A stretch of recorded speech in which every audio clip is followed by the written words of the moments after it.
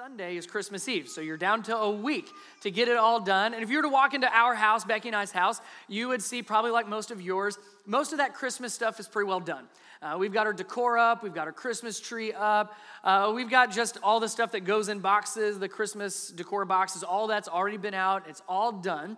The only thing that might look a little bit different, and depending on how you and your family kind of plan for Christmas, if you were to go in our living room and you see the Christmas tree, you see the stockings, the tree, everything else, you will see 0 presents under our Christmas tree right now. And you might be asking yourself, well, that's probably because Brian just hasn't bought any yet. Nope, that's not it. That's not it. We have actually been pretty preemptive. We are done, right? It's another side topic. We're done with Christmas shopping. And so it's not because we don't have them, but we found early on, because we started to put out, let's wrap them, get the kids excited about it. So we started by putting a few Christmas presents under the tree. And then we had this aha moment of we have a 5-year-old, a 2-year-old, and a now 1-year-old. My 5-year-old likes to just shake everything up till it's like, well, that used to be something you wanted, but not anymore.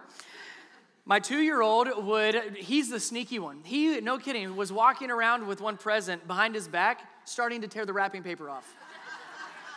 I'm like, I can see you. I know what you're doing. And then my 1-year-old just chews on him.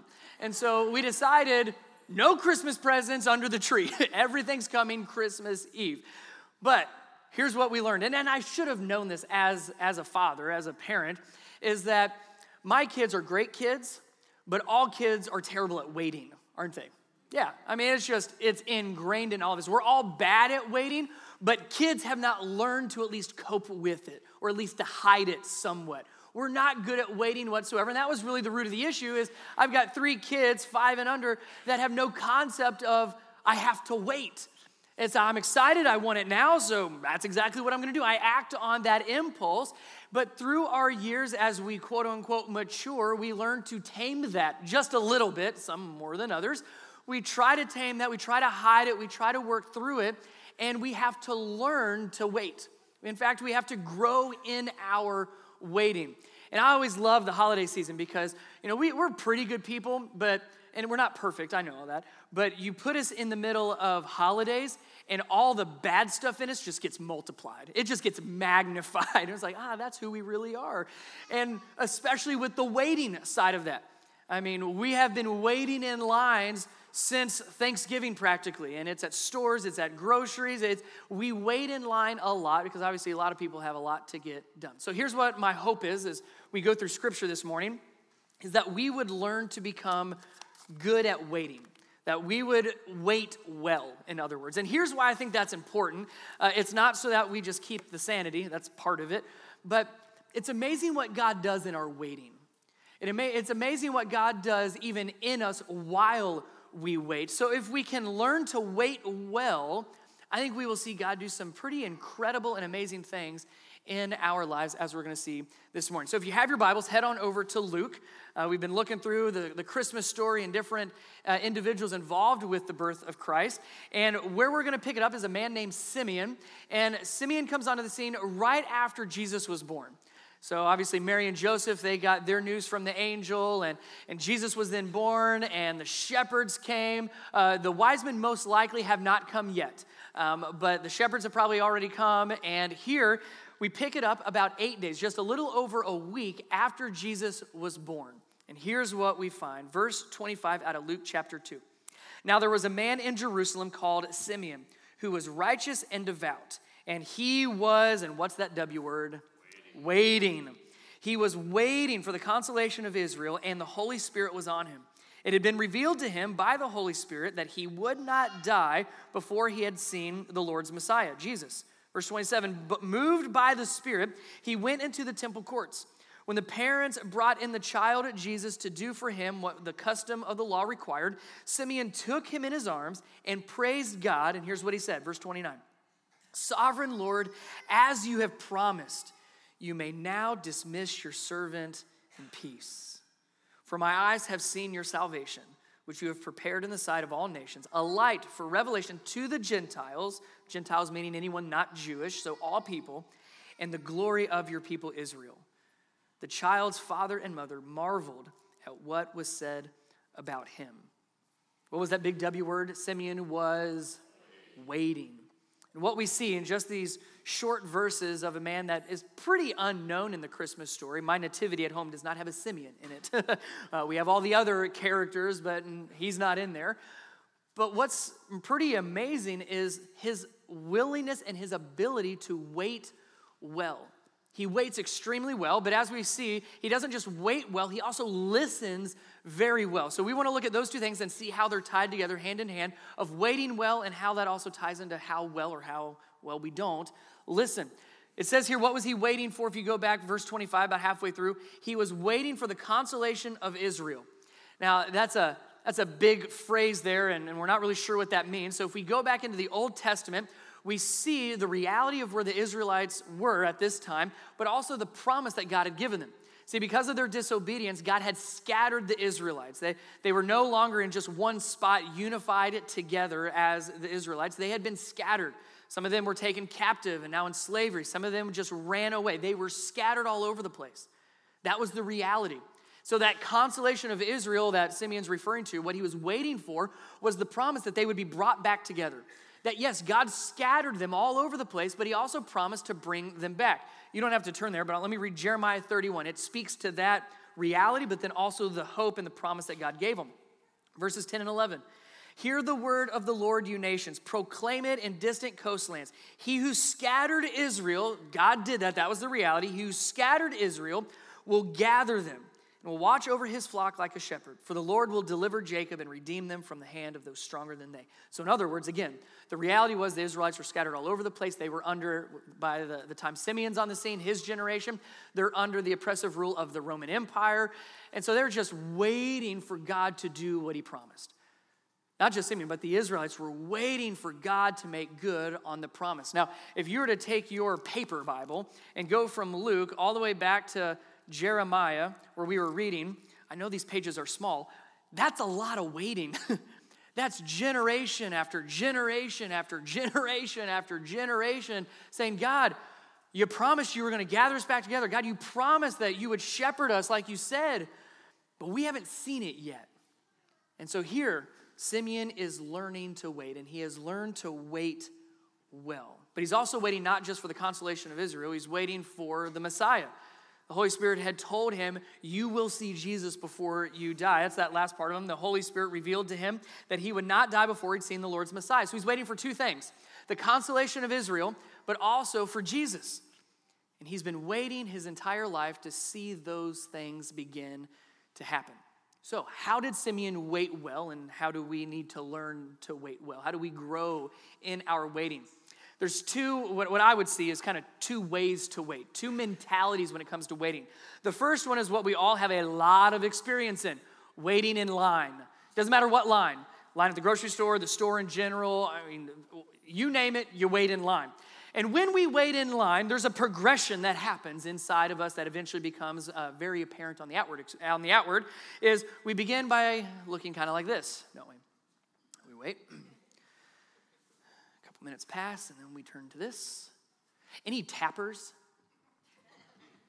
Yeah, any of these people? You start to get a little jittery, and then we start looking more at our watch, and then we start doing the look around. Here's what the look around does. I'm looking for somebody, but I don't know who to speed this line up. That's what that means. It's the look around. And it's your eyeballing the counter or the checkout line. And then we begin to have this inner monologue of, here's what I'm going to say when I get up there. And we go through this whole emotional routine all in our head because we get so worked up because of how long we've had to wait in line. It's very self-focused. It's very me. I don't want to wait in line. What's taking them so long? When's it going to be my turn? But we've all experienced that on some level. We're not good at waiting in line. What's the holdup? Why are we not moving? Now, in our relationship with God, when we find ourselves waiting, which we most certainly do, the unanswered prayers, the promises that your pastor tells you about every Sunday in Scripture, but it just doesn't seem to be real in my own life. Those things that we feel like we're just waiting on, we translate that and we say, well, God, when's it my turn? God, why do all these other people get that and I don't? You see how we transfer that into our relationship with God? It becomes a very why me and what's the hold up? And God, do you not care? God, can you not move fast enough? God, why am I still waiting? That's one way to wait, the waiting in line mentality. Now, there's another type of waiting that still deals with the line, but it's a starting line. And we've all waited in line. I'm not sure how many of us have actually ever raced, so I won't ask that question. But if there was a starting line, it's a very different posture. It's a very different mentality where you come up to the line and you get in a stance. You get in your pose because you're ready and waiting, aren't you? You get to the starting line and you hear that on your mark, get set.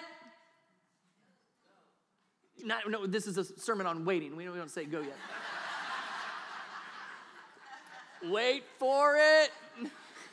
Wait for it. And you hold that position until you hear the gunshot, until you hear the go, you get the green light to go.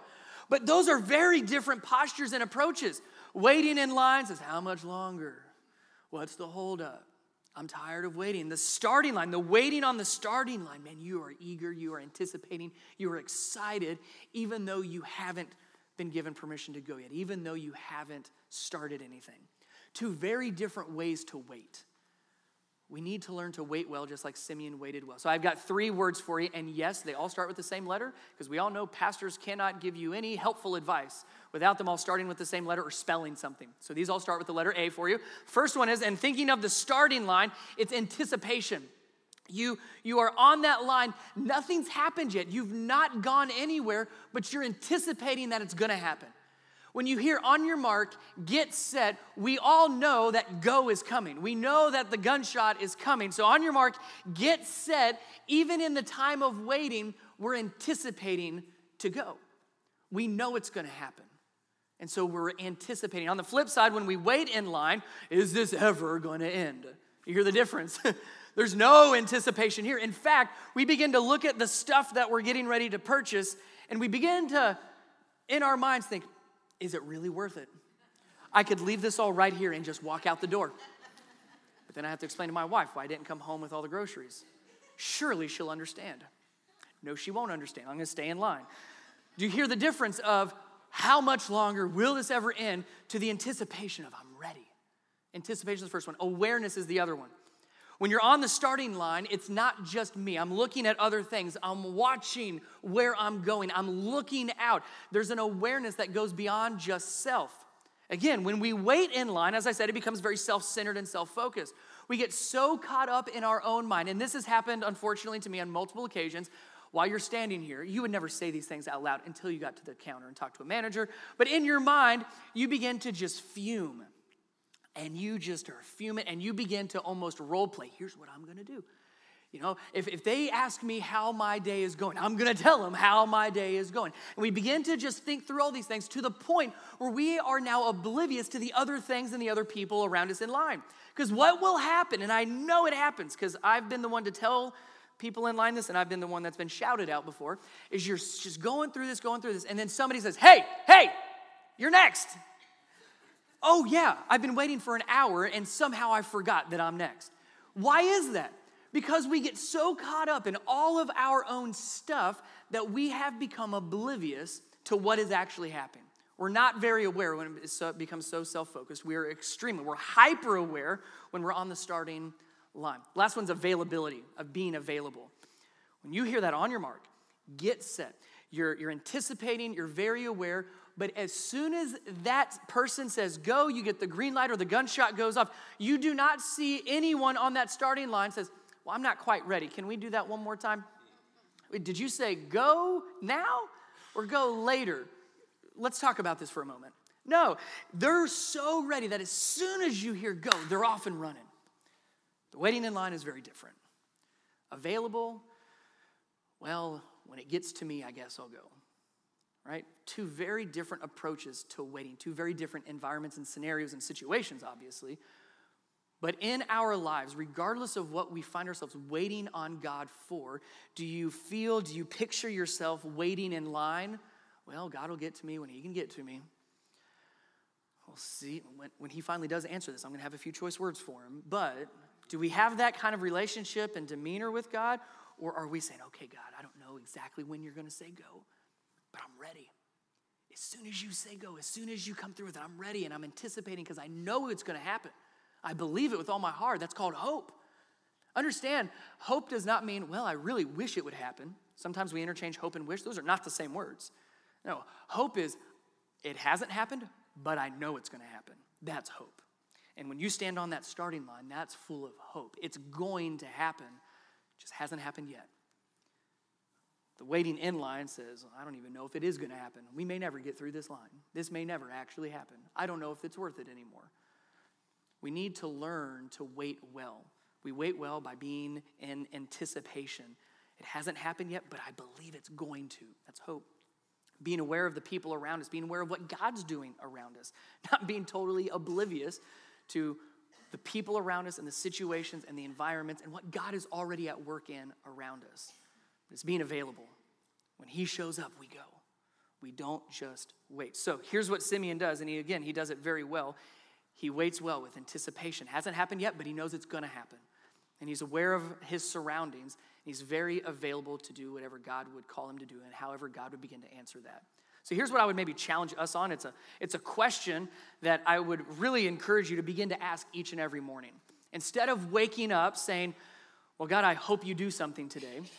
Right? There's that interchanging hope with wish. I wish you would do something today. Instead, what if we woke up and says, I have hope that God, you're going to do something. It may or may not be today, but I'm going to be watching for it. What if we actually woke up and just kind of trained ourselves to think a little bit differently about our everyday day today?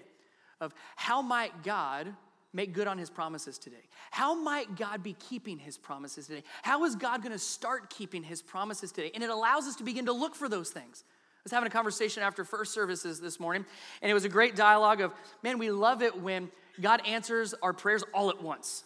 God, help provide for us. Great, here's $1 million. Poof. Well, that would be awesome. That's not how it always works. In fact, it rarely works that way. Instead, what does God do?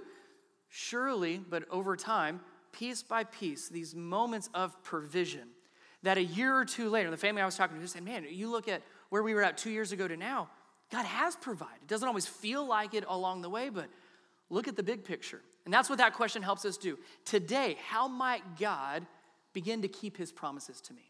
And allows us to be, again, part of those A's, is aware of what God is actually doing around us. Instead of just being so focused on what I don't have, what God hasn't answered yet, makes us think a little bit differently. Being on that starting line, learning to wait well. So Simeon waited extremely well. I also said that he listened well. Look at verse 27. It says, moved by the Spirit, he went into the temple courts. When the parents brought in the child, Jesus, to do for him what the custom of the law required, Simeon took him in his arms and then praised God.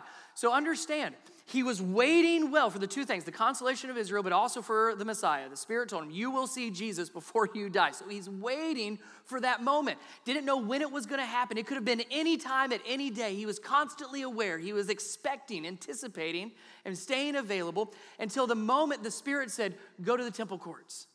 Notice the Spirit didn't say, go to the temple courts. Today's your day. You've been waiting long enough. We finally got it. No, it was, go to the temple courts.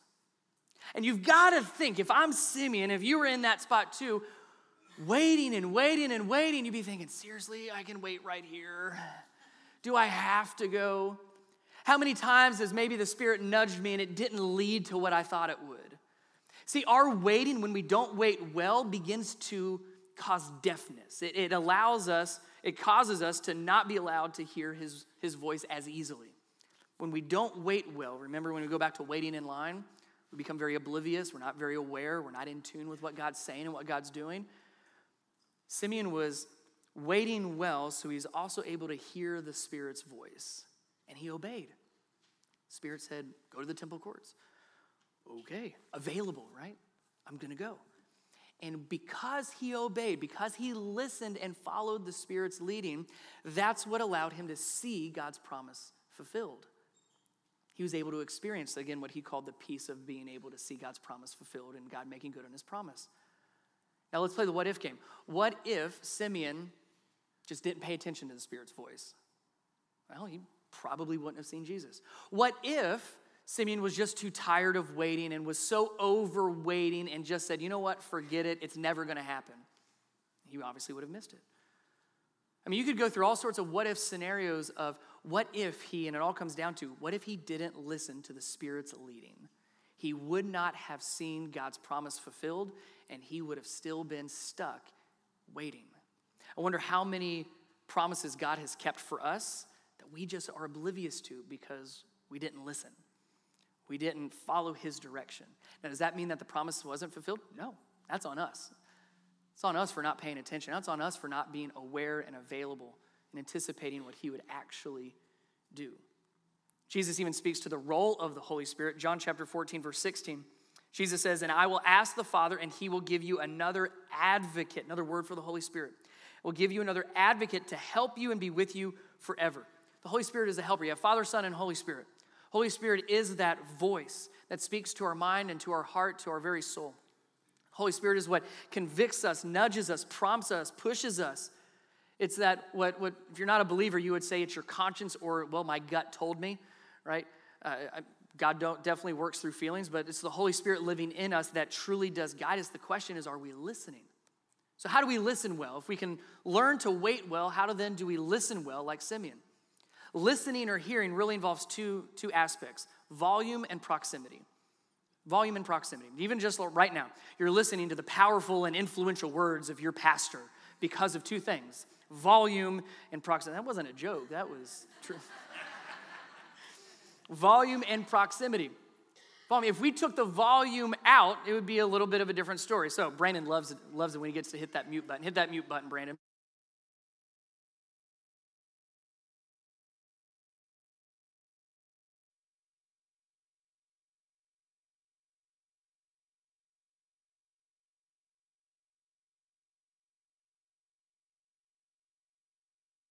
Back on.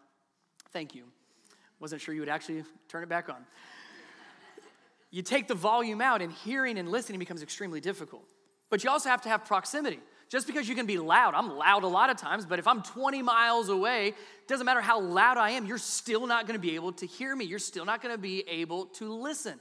So you have to have the right volume, but also the right proximity. That's how we hear in any context, but also with God. Now, if you go through Scripture, you'll see God can and does speak in all kinds of different ways. So different ways. So I'm not going to pigeonhole and say he's only going to speak in this way.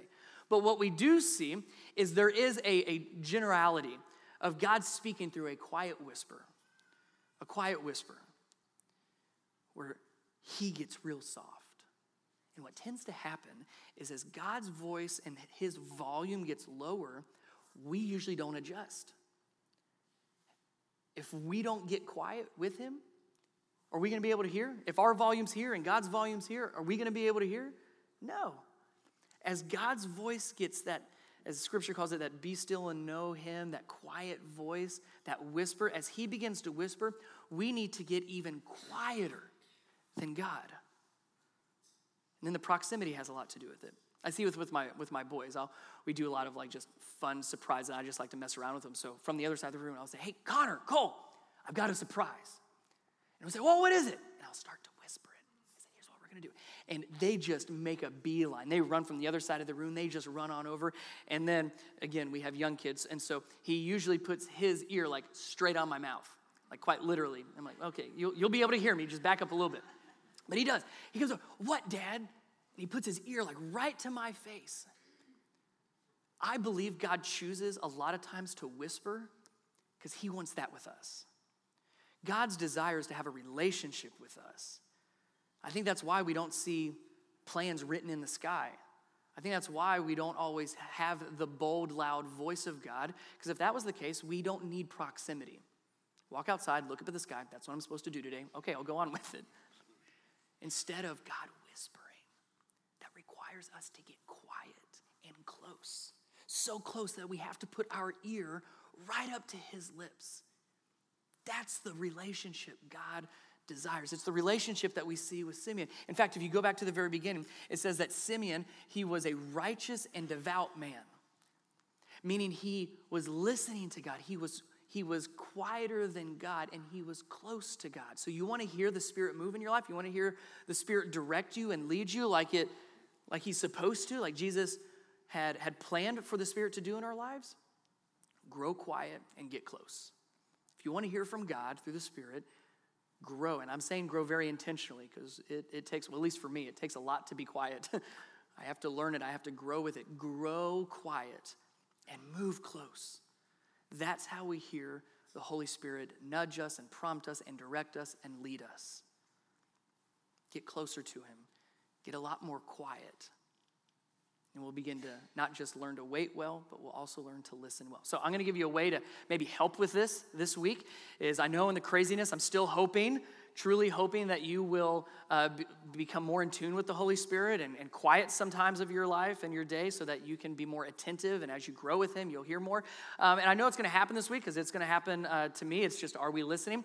God's going to put some people on your mind. He's going to put some people on your heart. Like, for whatever reason, you popped in my head and I feel like I just need to encourage them or I need to do something for them. I mean, that's pretty typical in this kind of a season. We become a little bit more attuned with people's needs around Christmas. So what I'm going to help you with, I can't help you with the listening part. That's between you and God. But I want to at least give you some small resource to help with that. So tomorrow morning on our Instagram and our Facebook social sites, I'm going to post a gift card for Starbucks, right? And if you did not know this, you can pay at a Starbucks counter with an app, believe it or not. Even with an image, it acts just like a gift card. So I'm going to load some money on there tomorrow morning. And what I want you to begin to do is, okay, God, who do you want to use me for this week? God, who needs some encouragement this week? Speak to me and just put a name on my heart, put a name in my mind. Maybe it's somebody at work. Maybe it's a family member. I don't know what it is, but you have my permission. Just pull up that picture and you just go to Starbucks and you show them the picture and they'll scan it. And you can get you and that other person something from Starbucks. Something from Starbucks. And that's a great way of not just listening to the Holy Spirit, but then following through. The Holy Spirit's job is to lead and guide us, but we have to listen and follow. So this week, begin to ask that question. Okay, God, who do you want to bless through me? God, who do I need to encourage this week? And maybe you go through the drive-thru and you pick up something for the coworker and then you surprise them. And maybe it's somebody that you've been meaning to talk with and you just need to share some things or you just want to meet with them.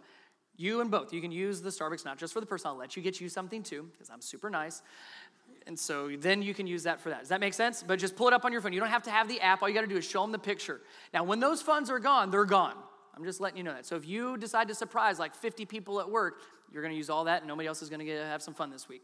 So if you want to use it, be part of it. If you want to add some money to that, you're more than welcome to. Just let the barista know, hey, we want to add another $5 or $10 and they can keep reloading. When it's gone, it's gone. But it'll be a way for you to have some resources to truly love on somebody else this week. But ask the question and let the Holy Spirit guide you. Sound good? You want to try it this week? See how it goes? All right, excellent. All right, last thing I want you to see, the last part of Simeon's story is how he praises God. He sees the promise the prayer been answered, the promise made good. Verse 29, here's what he says. Sovereign Lord, as you have promised, you may now dismiss your servant in peace. For my eyes have seen your salvation, which you have prepared in the sight of all nations, a light for revelation to the Gentiles and the glory of your people Israel. And his father and mother were amazed. Here's what I want you to do. He had waited, and he had listened, but he finally got to the point where, God, you did exactly what you said you would do. You made good on your promise, and now I'm able to go in peace. So I want you to write down two things for me on your worship guide. Really do this. I'm going to give you about 30 seconds to do it. I want you to write down two things. One, what's a promise God has kept in your life? What's a promise that God has already kept? Something like Simeon we could praise God for. God, you have made good on your word, and you have done this. Maybe it was an answer to prayer. Maybe it's just a promise that you've read in Scripture and you've seen it very real in your life. Just write down one thing, just between you and God, and you're not going to turn these in or anything. What is something that God has made good on, a promise or a prayer that you can say, praise God, he has done exactly what he promised. Write that down. This one's going to be a little bit harder to write. What is something you're still waiting on God to do? So we're going to praise God for what he's already done, but what's something you're still waiting on? Is there an unanswered prayer that you just keep praying and you're still waiting on God?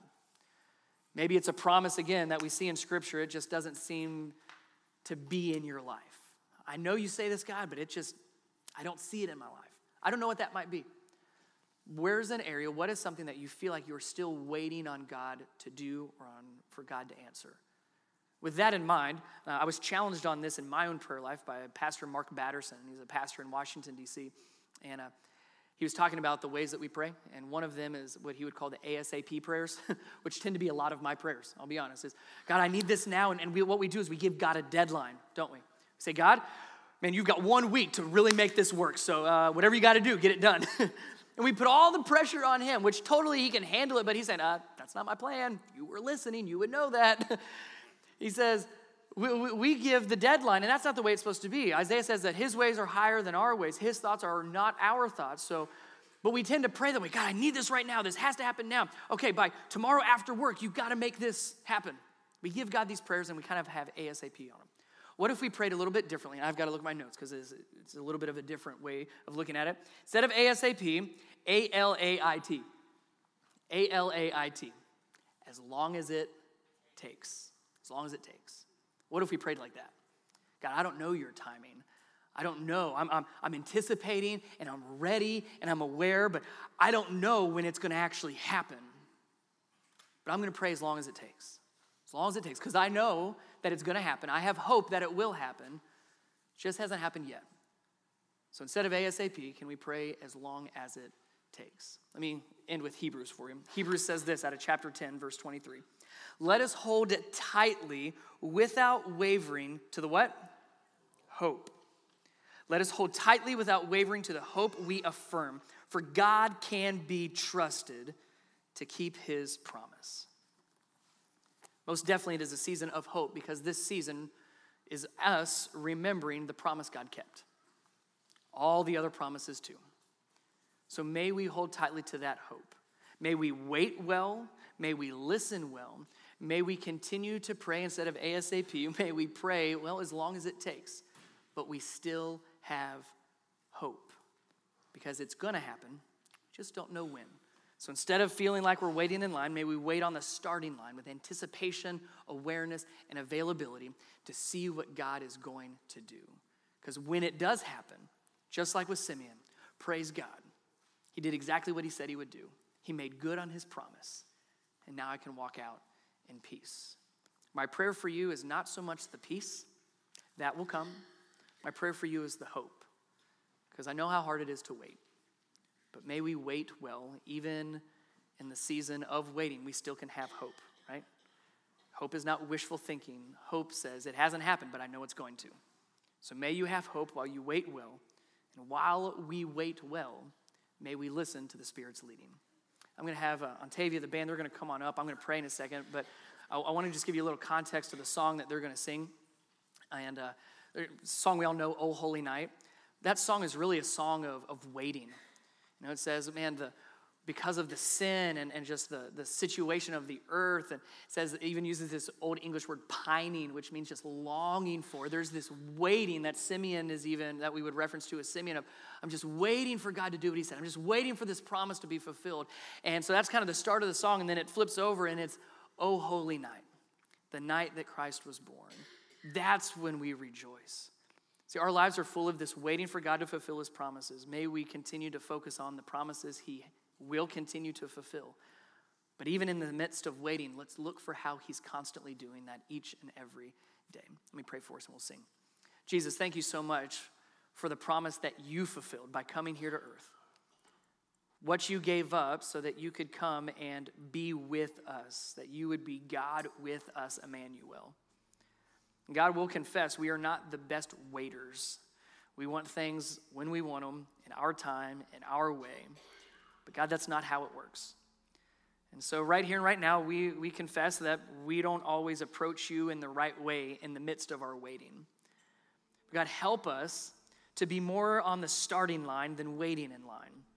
Help us to be aware of the hope that we have, even though the promise hasn't happened yet, hasn't been fulfilled yet. We know and we believe with all of our heart and our soul and our being that that promise will be fulfilled. You keep your promises, just like your word says over and over and over again.